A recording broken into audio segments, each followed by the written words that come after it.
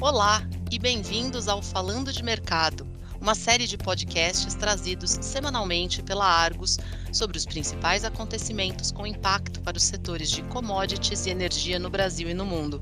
Meu nome é Flávia Pierre, eu sou editora de gás natural e eletricidade na Argos no Brasil e no episódio de hoje eu converso com João Vitor Moreira, diretor de regulação e novos negócios da PetroReconcavo.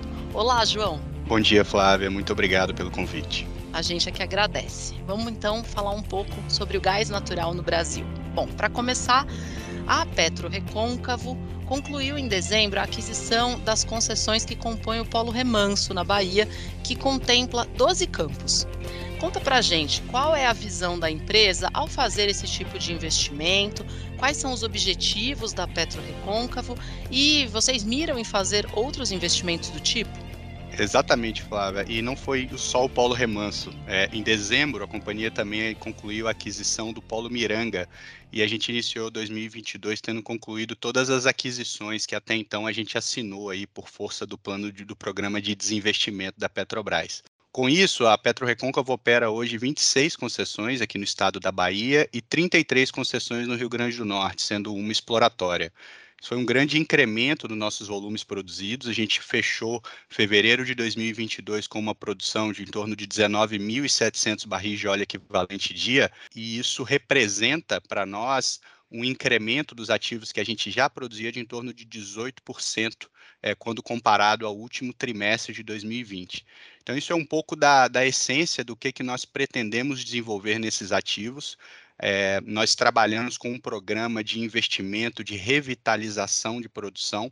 Hoje nós possuímos 9 sondas operando nas 2 bacias onde a gente opera, sendo 5 lá na bacia Potiguar e 4 aqui no estado da Bahia, desenvolvendo um programa de workover, onde a gente inicia revitalizando a produção de poços parados, operações que a gente chama de retorno à produção, seguido de outras operações de workover de menor grau de complexidade e alto retorno agregado.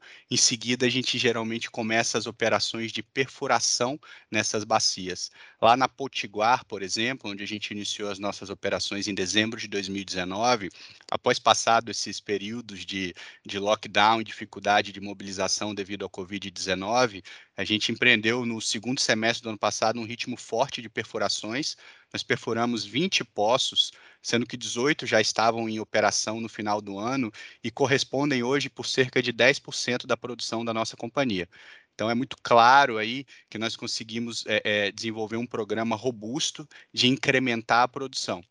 Aqui na Bahia, principalmente o ativo Miranga, que ele passou as nossas mãos, né, em dezembro, nós já conseguimos incrementar, quando comparado à produção de novembro de 2021, ainda nas mãos da Petrobras, em 30,6% o volume produzido. Ou seja, em apenas 3 meses a gente já consegue demonstrar o mesmo passo de desenvolvimento que a gente faz em outros ativos. Isso acaba refletindo a nossa estratégia, não é diferente o que nós queremos fazer aqui para os próximos anos, acompanhar campanhas de perfuração e de workover. E quanto à sua pergunta, se a gente mira fazer outros investimentos do tipo, naturalmente a PetroReconcavo se preparou muito tempo para as oportunidades de desinvestimento feitas pela Petrobras, e a gente sabe que ainda existem alguns ativos né, pendentes para venda. Eu acho que um dos que recentemente surgiu ao mercado é o Polo Bahia Terra, onde nós publicamos, inclusive, que apresentamos uma oferta conjunta com a Eneva para adquirir e operar aqui 28 concessões no estado da Bahia, que contempla também unidade de processamento de gás natural e parques de tancagem. Naturalmente, esses ativos fazem muito sentido aí na nossa visão de crescimento. Legal, João. Essa movimentação que vocês estão imprimindo, que a gente está reparando, percebendo, né, o aumento da produção, culminou que vocês também estiveram entre os primeiros a assinarem contratos de fornecimento de gás natural no novo mercado, no mercado aberto, né? E como é que foi? Quais foram os maiores entraves, as maiores dificuldades para que a empresa conseguisse ainda em 2021 assinar esses contratos de suprimento de gás no novo mercado de gás? De fato, nós somos pioneiros aí, mais uma vez, né, tanto na operação de campos maduros, como em podermos assinar os primeiros contratos que nos permitiram fazer uso aí das premissas do novo mercado de gás. Eu acho que primeiro é importante dizer que hoje a PetroReconcavo tem em torno de 1/3 do seu mix de produção em gás natural. Isso foi uma estratégia adotada pela companhia, inclusive ao escolher os ativos dos programas de desinvestimento em que ela gostaria de priorizar a sua participação. Isso se mostrou uma decisão acertada na medida em que, desde 2019, houve um movimento da Petrobras, inicialmente junto ao CAD, depois por força da Lei do Gás, para conceder ali o acesso às infraestruturas essenciais, além de todos os outros movimentos que culminaram, né, na gente poder fornecer o gás natural hoje para 3 distribuidoras de gás, que são a Putigás, do estado do Rio Grande do Norte, a PB Gás da Paraíba e a Bahia Gás. Se eu pudesse destacar os principais dificuldades, nós passamos um longo período de tempo negociando o acesso às infraestruturas essenciais. Nós entendemos que foi uma negociação dura, porém justa com a Petrobras, na medida em que foi uma iniciativa própria da Petrobras abrir o acesso às suas infraestruturas, principalmente o caso da UPGN Guamaré, que se tornou emblemático aí, né, como o primeiro caso onde a gente conseguiu assinar o contrato e passar a usufruir dessas infraestruturas. Foi acompanhado disso uma série de ajustes tributários, formalização dos contratos junto às distribuidoras por força das chamadas públicas, naturalmente, uma necessidade de uma contratação extraordinária junto à malha de transporte da TAG, que opera aqui as malhas de transporte no Nordeste. Nós entendemos que teve um lado muito positivo, né, da atitude da TAG em promover essa contratação para possibilitar que no dia 1º de janeiro de 22 esses contratos começassem a ter suas vigências, mas a gente entende que ainda são instrumentos que carregam muito do passado, onde a Petrobras era o único contratante, a única empresa a injetar gás na malha, inclusive a retirar o gás e depois vender para as distribuidoras. Então, eu acho que a maior dificuldade, efetivamente, é a gente migrar para um novo modelo, um modelo mais aberto, mais flexível, com menos requisitos de inflexibilidade, tanto do lado da oferta como da demanda. Esse é um efeito da maturidade do mercado. Quando a gente olha mercados mais maduros, isso tende a caminhar naturalmente, e aqui no Brasil não é diferente. A gente espera que os próximos anos a gente consiga ganhar nesse sentido. João, você acredita que, e aí depois, né, depois desse começo de mercado, esses primeiros acessos, essa negociação que então até então era inexistente, né, vocês foram pioneiros, aí vocês e algumas outras empresas, mas teve um pioneirismo em acessar a malha de transporte, em acessar as UPGNs, e hoje agora em 2022, aí a gente chegando quase na metade do ano, qual é o maior desafio que o mercado de gás deve batalhar agora para 2022. Olha, do lado de contratos que nós já executamos, eu destacaria a criação de alguns mecanismos associados à flexibilidade e balanceamento do sistema. Para você ter noção, hoje, ao assinar um contrato com uma distribuidora, que por sua vez tem que assumir compromissos de fornecer gás natural para as residências, para os postos de gasolina, que hoje estão abarrotados de carro querendo abastecer via GNV, existe um compromisso, uma firmeza muito grande nesse fornecimento. E hoje é muito difícil para mim poder contar com uma alternativa de fornecimento caso o meu gás possa ter um problema operacional. Esses são os mecanismos de flexibilidade e balanceamento que a gente espera que surjam no decorrer e na evolução desse mercado. Então, a gente mais uma vez paga o preço de sermos pioneiros e sermos uma das únicas empresas que injeta gás independente ali da Petrobras na malha da TAG, e eu destacaria essa como uma das grandes dificuldades atuais para que a gente operacionalize esses contratos devidamente. Acho que não diferente, o mercado livre de gás, que é uma das promessas futuras e talvez um dos próximos passos, também se mostra para a gente como um desafio na medida em que os estados estão regulamentando as suas legislações, passando pelas assembleias legislativas, e a gente ainda vê uma falta de uniformidade muito grande, em alguns aspectos até uma insegurança jurídica, para a gente saber se a competência em declarar um gasoduto de distribuição ou de transporte nas mãos de quem fica, se é da União, da ANP ou dos próprios governos estaduais. Então, a gente entende que tanto esses mecanismos de flexibilidade como o amadurecimento dessas legislações estaduais são os maiores dificuldades e passos que a gente precisa dar nos próximos anos aí para continuar evoluindo o mercado de gás natural no Brasil.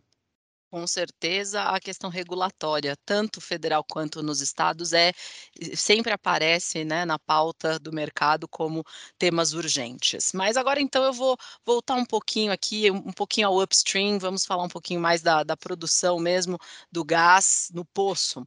A gente, conversando com o setor, a gente costumeiramente ouve que precisamos de mais gás, né, que a gente precisa ter gás novo para ter um novo mercado de gás. Falando um pouquinho da reinjeção do gás no Brasil, que a gente tem ali, às vezes até mais de 50% da nossa produção de gás, isso estou falando da média do Brasil, né, diversos agentes econômicos, que é reinjetada, que é colocada de volta no poço. Você acha que isso é um problema no Brasil, a reinjeção? Olha, quando a gente olha os volumes absolutos, a gente chega à conclusão óbvia de que grande parte do volume de gás reinjetado no Brasil advém da produção do pré-sal, né. Eu entendo que a primeira característica é a gente entender de que esse gás poderia estar sendo disponibilizado e resultando numa diminuição do preço para o consumidor final. Agora, o fato é que essa é uma estratégia de desenvolvimento dos ativos, seja pelo custo em separar o CO2 desse gás natural produzindo a grandes distâncias da costa. A gente sabe que o teor de CO2 presente no gás natural produzido nos ativos do pré-sal é considerável, e soma-se a isso uma estratégia de desenvolvimento do próprio recurso do petróleo, né? O gás natural injetado junto ao CO2 nas devidas condições, ele se torna um instrumento de recuperação adicional de petróleo. Então, essa é uma estratégia particular dos operadores do pré-sal, que tem mixado a estratégia de destinar parte do gás para a costa, para processamento e disponibilização e reinjeção. Nos nossos ativos, nós não vemos grandes problemas relacionados à injeção. Primeiro, porque nós não temos grande dificuldade, até por estarmos estrategicamente posicionados muito próximos a plantas de gás e a malha de transporte, em disponibilizar toda a nossa oferta, toda a nossa disponibilidade de gás para o mercado consumidor. O que nós entendemos é que alguns projetos de injeção podem ser importantes para que eu possa criar, eu já falei dos mecanismos de flexibilidade, mas eu possa criar flexibilidade do lado da oferta. Um bom problema até que nós temos aqui é que os cerca de 85% do nosso gás produzido na bacia potiguar, por exemplo, é um gás associado à produção de petróleo. Então, se eu tiver um problema em escoar essa produção, o ideal seria que eu tivesse projetos de injeção desenvolvidos para que eu pudesse armazenar esse gás natural e não ter que parar a minha produção como um todo. Isso é algo que é bastante comum e usual na vida de um upstream, de um operador de upstream, e nós nos preparamos sim para ter esses projetos desenvolvidos com o passar dos anos e na medida que o nosso volume de gás ganha mais importância ainda na nossa produção. Acredito que estocagem também deva ser um dos pontos aí que temos que caminhar mais no nosso mercado, né, João? Sem dúvida, a estocagem é um ponto muito importante e um mecanismo de flexibilidade fundamental para esses mercados. Legal. Agora vamos utilizar aqui um pouco da nossa bola de cristal. Queria ver contigo, o que que vocês vislumbram, o que está por vir aí no mercado de gás no Brasil, né? A gente tem, empresas como a PetroReconcavo apostando em ativos, em campos maduros, em ativos, da oferta da Petrobras, outros tipos de agentes chegando ao país. Temos a Rota 3 provavelmente entrando em operação aí em algum prazo não tão distante. O que que a gente pode vislumbrar do mercado de gás no Brasil aí nos próximos anos ou na próxima década, João? Olha, se nós levarmos em consideração as perspectivas e estudos, por exemplo, da EPR, que traz pesquisas muito adequadas, muito boas para o mercado, a gente enxerga um grande crescimento nos volumes produzidos no Brasil, de uma forma geral. No decênio de 2021 até 2031, a EPE calcula que a nossa produção deve sair de uma média de 129 milhões para 279 milhões de metros cúbicos de gás natural por dia.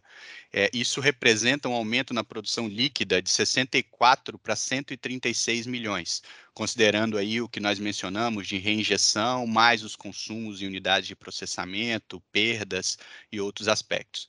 Grande parte desse volume, naturalmente, virá do pré-sal, né, brasileiro. E eu acho que a segunda grande fronteira e a expectativa é que o desse novo play de gás em Sergipe também possa contribuir substancialmente.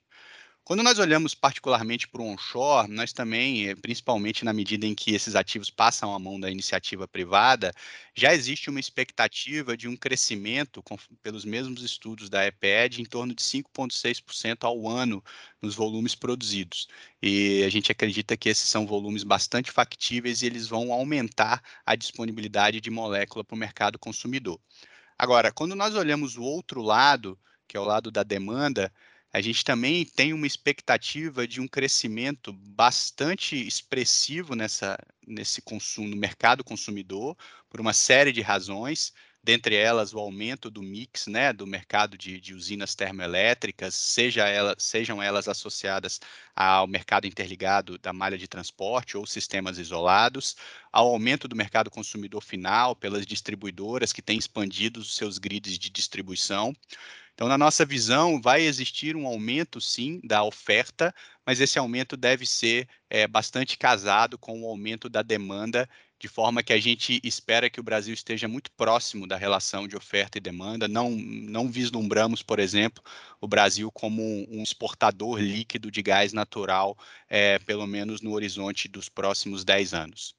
Mas, você acha que devemos reduzir a nossa necessidade de gás natural liquefeito, a importação, ou devemos manter mais ou menos, como foi em 2021 ou a média dos anos anteriores à importação de GNL, João?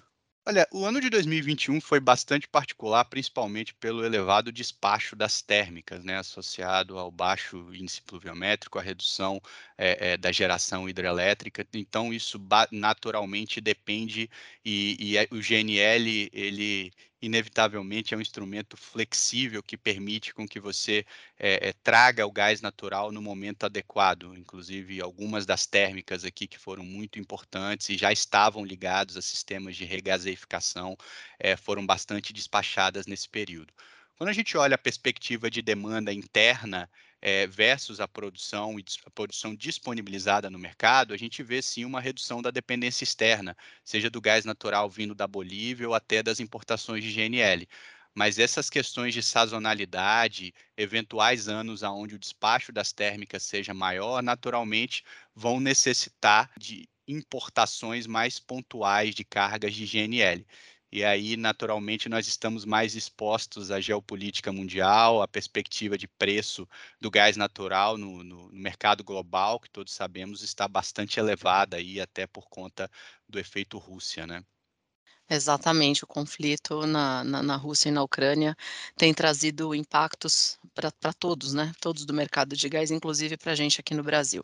Bom, falando um pouquinho sobre infraestrutura, João, a gente sabe que o Brasil, em comparação a outros países, tem uma malha de gás, uma malha de transporte de gás ainda bem menor, né? Principalmente quando a gente compara aí com grandes agentes como, por exemplo, os Estados Unidos. O investimento em infraestrutura será importante nesse novo mercado? É o fator mais preponderante para a expansão do nosso novo mercado de gás? E digo investimentos em infraestrutura, incluindo então os gasodutos de transporte, mas também, o PGNs e outras estruturas associadas ao midstream? Nós acreditamos que sim. A gente acha que o investimento em infraestrutura vai ser fundamental. Acho que uma conta muito simples eu acabei de indicar qual é a demanda, a disponibilidade líquida de gás natural daqui a 10 anos, estimada em 136 milhões de metros cúbicos de gás por dia. Quando a gente começa falando pelo processamento, hoje, se você somar 100% da carga disponível de todas as UPGNs pelo dado declarado no anuário de 2021 da ANP, o Brasil tem 108 milhões de metros cúbicos por dia, milhões de metros cúbicos por dia de capacidade de processamento. Então a gente já tem um déficit calculado, sem contar que boa parte dessas unidades de processamento de gás natural, por serem em grande maioria nas mãos da Petrobras, a gente sabe que ela já não tem, algumas delas são antigas e já não tem a sua capacidade máxima operacional, fora que algumas dessas ainda estão em sistemas isolados e não conseguem integrar e processar qualquer gás que venha para o sistema. Então, a gente acredita que até para que se processe e disponibilize esse gás para o consumo, para o mercado consumidor, há sim uma necessidade de novos investimentos. Isso é também na mesma linha para o transporte. A gente sabe que a gente tem uma malha de transporte, principalmente no Nordeste, onde a gente opera, bastante limitada à costa.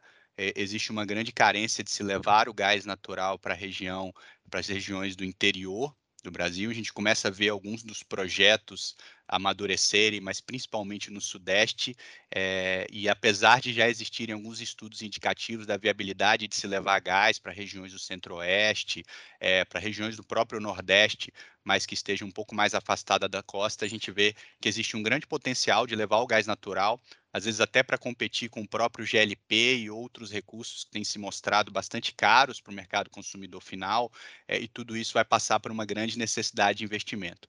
A própria EPE estima em torno de 43 bilhões de reais em investimento até 2031 em gasodutos de transportes, hubs e o PGNs. A gente acredita que é fundamental que esses investimentos sejam efetivamente aplicados. Acho que não menos importante, a gente também espera que as próprias distribuidoras de gás natural, na medida em que migrem para o mercado livre e que o preço de gás natural seja mais atrativo, elas tenham interesse em expandir os seus grids locais, as suas malhas de distribuição para alcançar novos mercados, uma vez que existe, de novo, um potencial, uma atratividade no preço do gás natural. Isso acontecendo também, a gente tende a ter uma nova fronteira de investimento, como a gente já vê algumas das grandes distribuidoras numa estratégia de ano a ano expandirem as suas malhas de distribuição. Perfeito. E eu vou fazer aqui então uma bonus track, João, uma última pergunta para a gente encerrar a nossa conversa.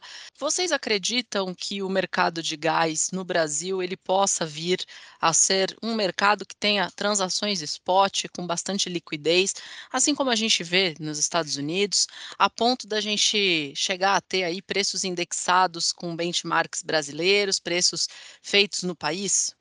Olha, nós acreditamos que sim, acreditamos que nós todos precisamos buscar exatamente esse caminho.